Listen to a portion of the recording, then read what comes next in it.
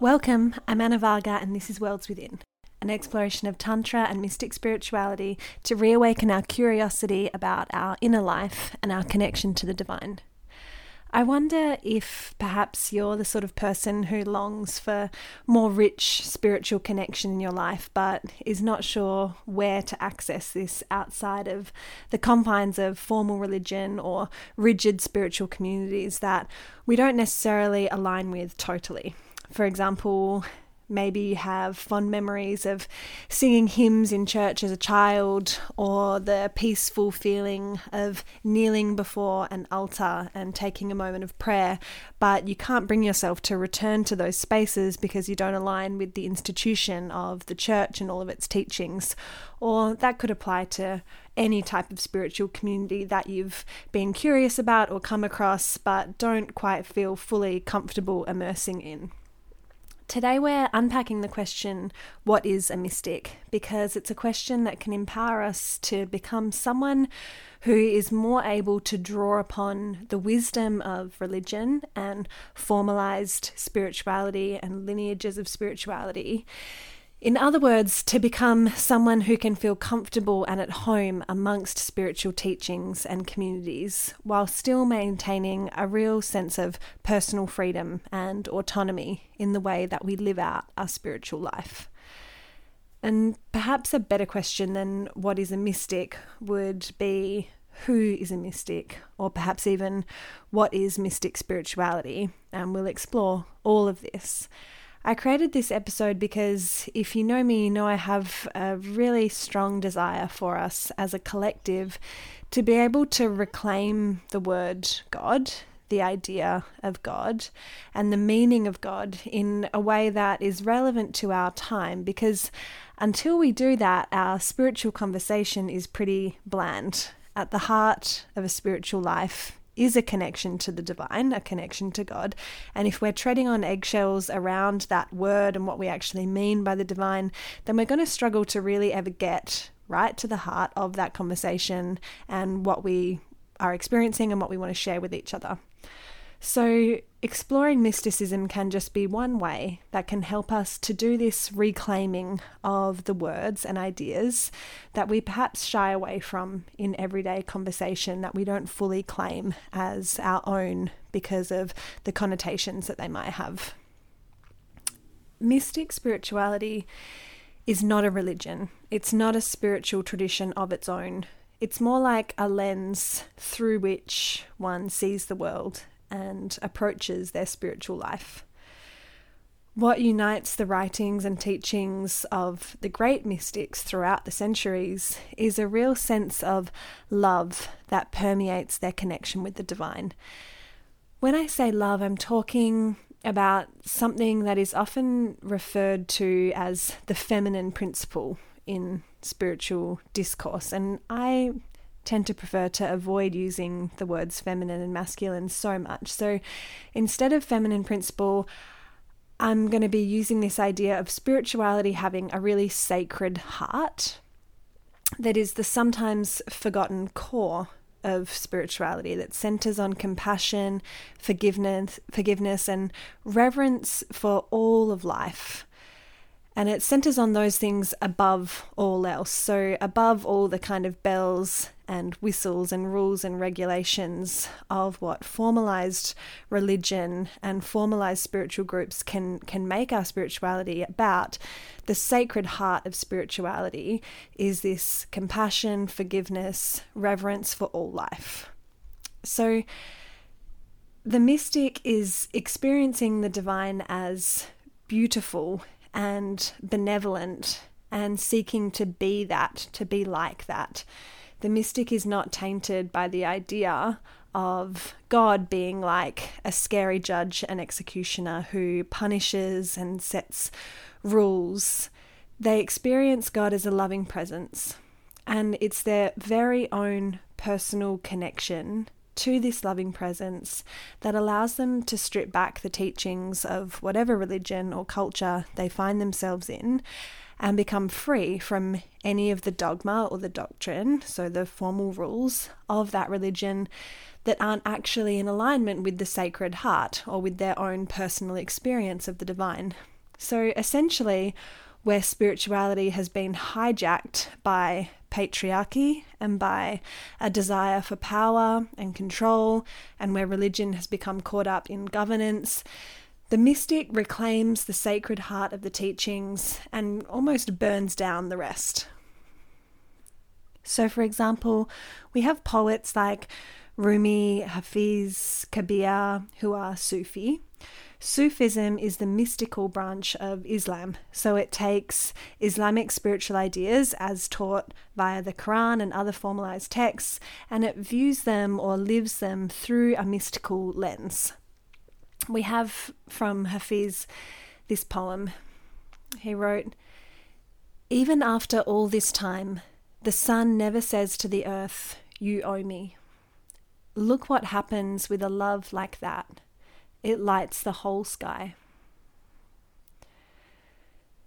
And so we can gather from this writing, from this perspective, that Hafiz has tapped into a personal relationship between human and the divine, represented here as sun and the earth, that is completely benevolent. Nobody owes anybody.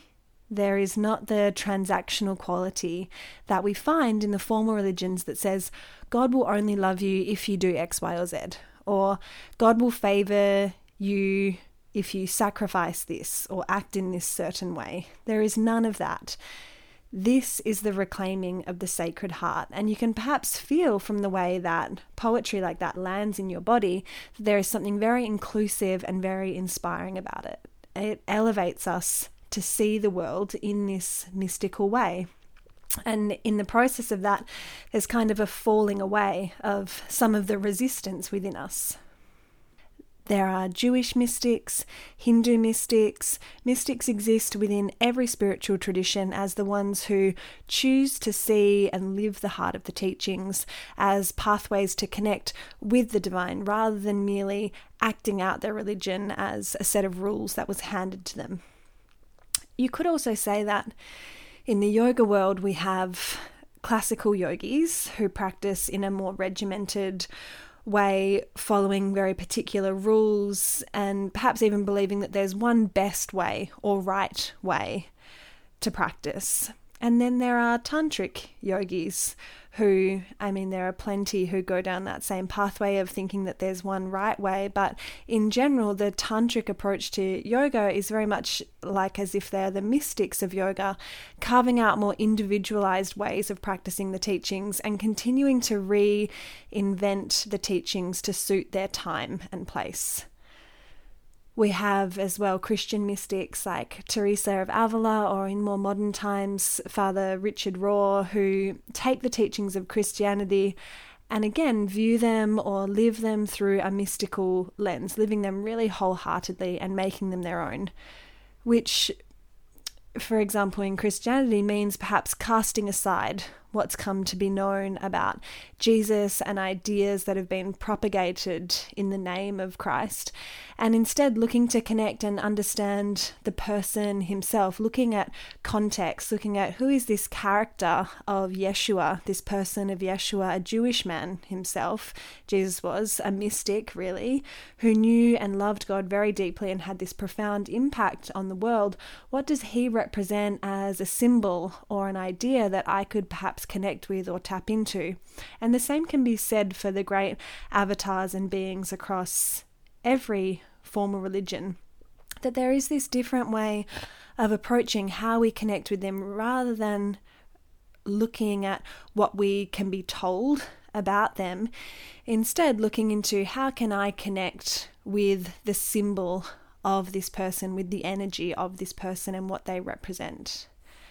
Richard Rohr, in his book A Spring Within Us, writes that a mystic simply means one who has moved from mere belief systems or belonging systems to actual inner experience. So he's saying that you're not someone who's just going through the motions of carrying out religious habits or of claiming to have spiritual knowledge, but you're having a genuine experience of connection with that beautiful and benevolent divine presence. You're really feeling that for yourself.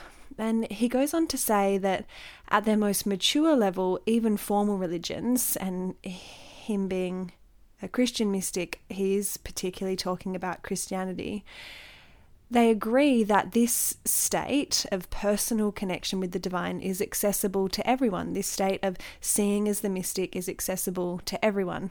And I had a boyfriend about 10 years ago who said to me when I started to become curious and identify with this idea of being a mystic myself, you can't just be a mystic. That's a title that's reserved for certain people who reach certain elevated states of being.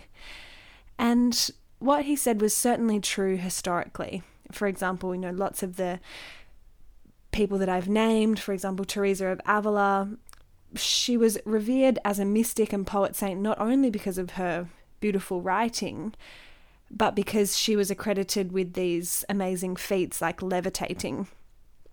And from where I stand now, whether or not she could levitate is really irrelevant compared to the fact that despite her incredible connection to God and her spiritual insight and what she was able to share through her writing, she still experienced great suffering and fell into all the traps of humanness in her lifetime. She was still a human like you or I.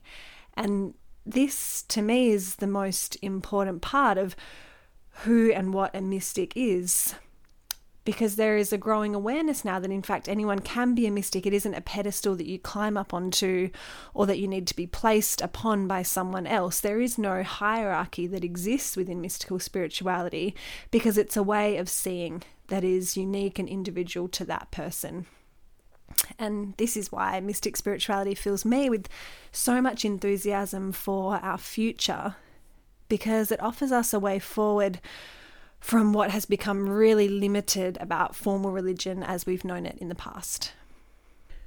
So it might be for you, for example, that you feel a really deep connection to the earth, to Mother Nature, and this connection forms the basis of your spiritual life and your connection to God as source. Or it might be that by becoming a parent or accessing some form of creativity, you feel a connection to the Creator and the way that life is created through you. And this forms the basis of your spiritual life and your connection to God as source. We can then take that felt sense of connection to the divine that we feel and use that lived experience as the lens through which we explore the stories and the practices of formal religion and all of what is offered there, drawing on some of those really potent forms of connection like prayer, offering, ritual, creating altars, sacred language, gestures. This mystical approach allows us even to cultivate our very own practices in a way that feels relevant and meaningful to us. And in this way, it gives us an opportunity to not just know or believe something about the idea of God or a possible God, but to actually have a lived experience of connecting with God. And you've maybe heard someone you know say, or even yourself have said something along the lines of, I'm not religious, but I am spiritual, or I'm not religious, but I do have certain beliefs about afterlife or the meaning of life, for example.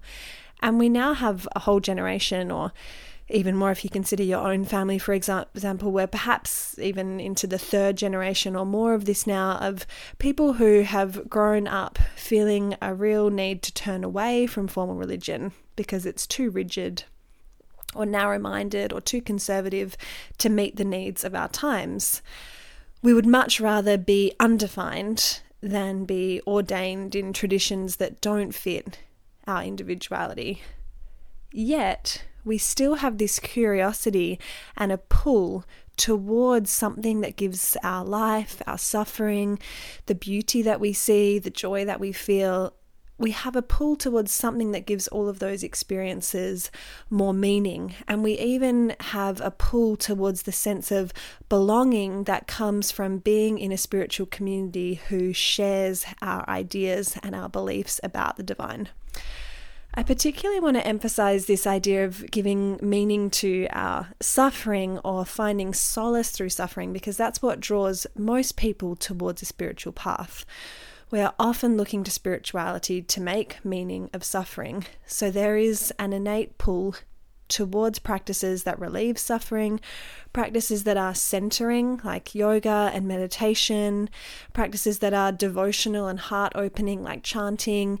Yet we often don't wish to identify with the totality of what a religious tradition or even a formal spiritual community, even perhaps for some of us, the idea of like really identifying with the community of a yoga studio can be too much, because everything that it represents is not in alignment with what to you is the sacred heart of your spirituality, or perhaps because some of the rules and the ways of being of that institution feel outdated to you or not inclusive to you.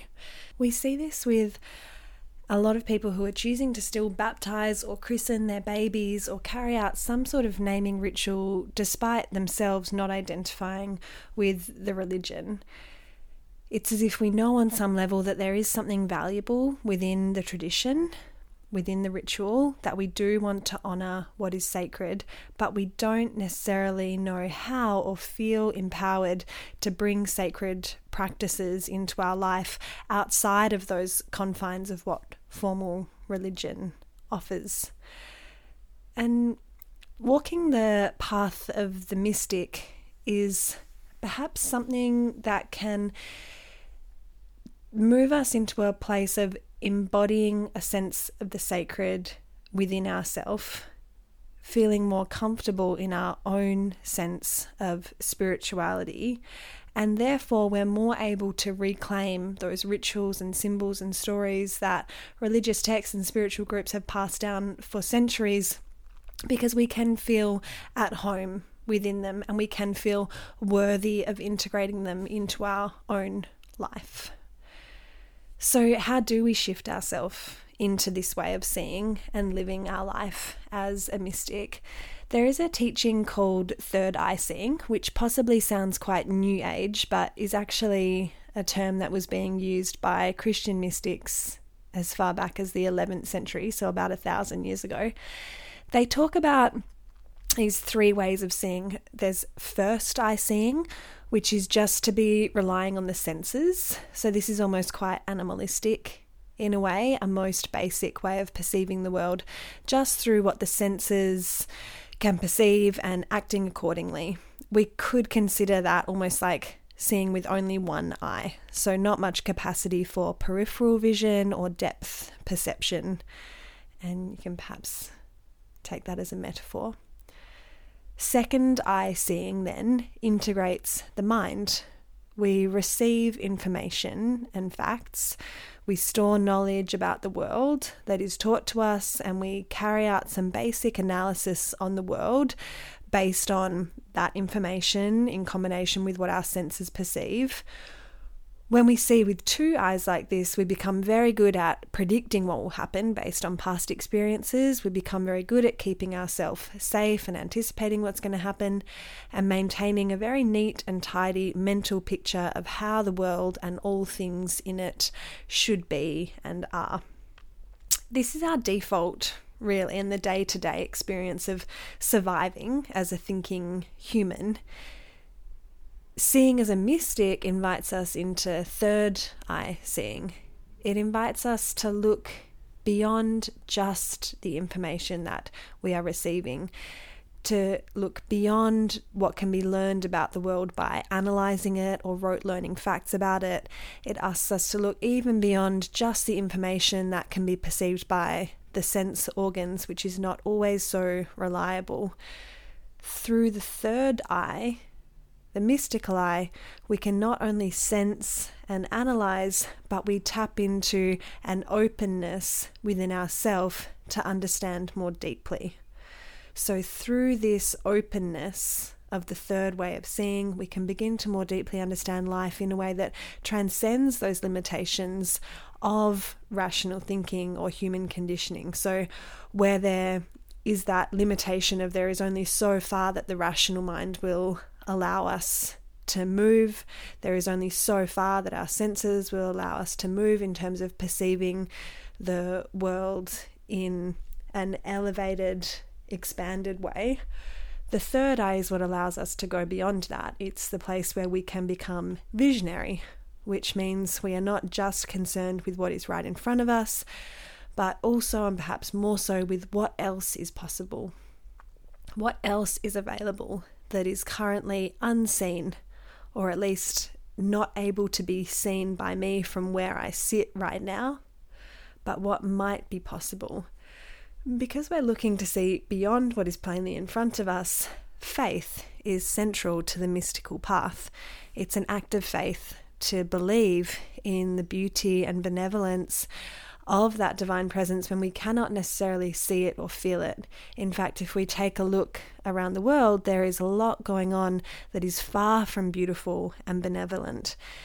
This is the ultimate case made by the cynic. If God is so great, then why are people dying? Why is there war? Why is there suffering? All of these are excellent questions that, if we truly want to answer, they require us to enter into a contemplation that goes beyond what we can perceive through our senses or our rational mind. In other words, it's a question that can't hope to be answered until we allow ourselves to open into that more receptive place of inquiry. Those other ways of seeing, first eye, second eye, are too limited to be able to contemplate a question like that. John of the Cross, who was a 16th century Spanish mystic who really suffered perhaps more than any other at the hands of the dominant religious group at his time, he wrote, "If a man wishes to be sure of the road he treads on, he must close his eyes and walk in the dark." In other words, a spiritual life requires us to walk into the unknown. We must be willing to abide in a space of not knowing if we want to have a deeper understanding of life and a deeper connection to God. So that question that arises from the cynic, cynicism, negativity, resentment, they're not compatible with a mystical life because they negate the opening that is required to see beyond what is in front of us. And this isn't to be confused with toxic positivity or spiritual bypassing. The idea is not to pretend to only be feeling trusting and faithful and connected to the divine, to only be feeling positive emotions or having positive experiences, but instead to be drawing on the teachings and the practices of the teachers who've gone before us, who do see in this third eye way, to draw on those teachings to work through the ups and downs of human life as they arise and subside. By definition, for a mystic, there can be no absolutes or universal truths. Only ideas and insights that we can meet and understand from our present level of consciousness. And so always what is true on one level will be untrue on another. And this has become really apparent through even Instagram spirituality, where someone can post a picture or tile on Instagram saying something like, "You are the creator of your own reality." And this catch cry, which can be so uplifting to one person who reads it and thinks, wow, yes, I am the creator of my own reality, and they feel inspired by that. But in that very same moment, another perceives that as triggering or shaming because they are, rightly, concerned more so with the systems and structures that oppress people and prohibit people from creating their own reality. And perhaps that's their experience right now. So the mystical path is the one that says both and. It doesn't say, no, that is the universal truth. It says both and. Both the suffering and restriction and oppression of the outer world, and also the freedom and potential within the individual soul.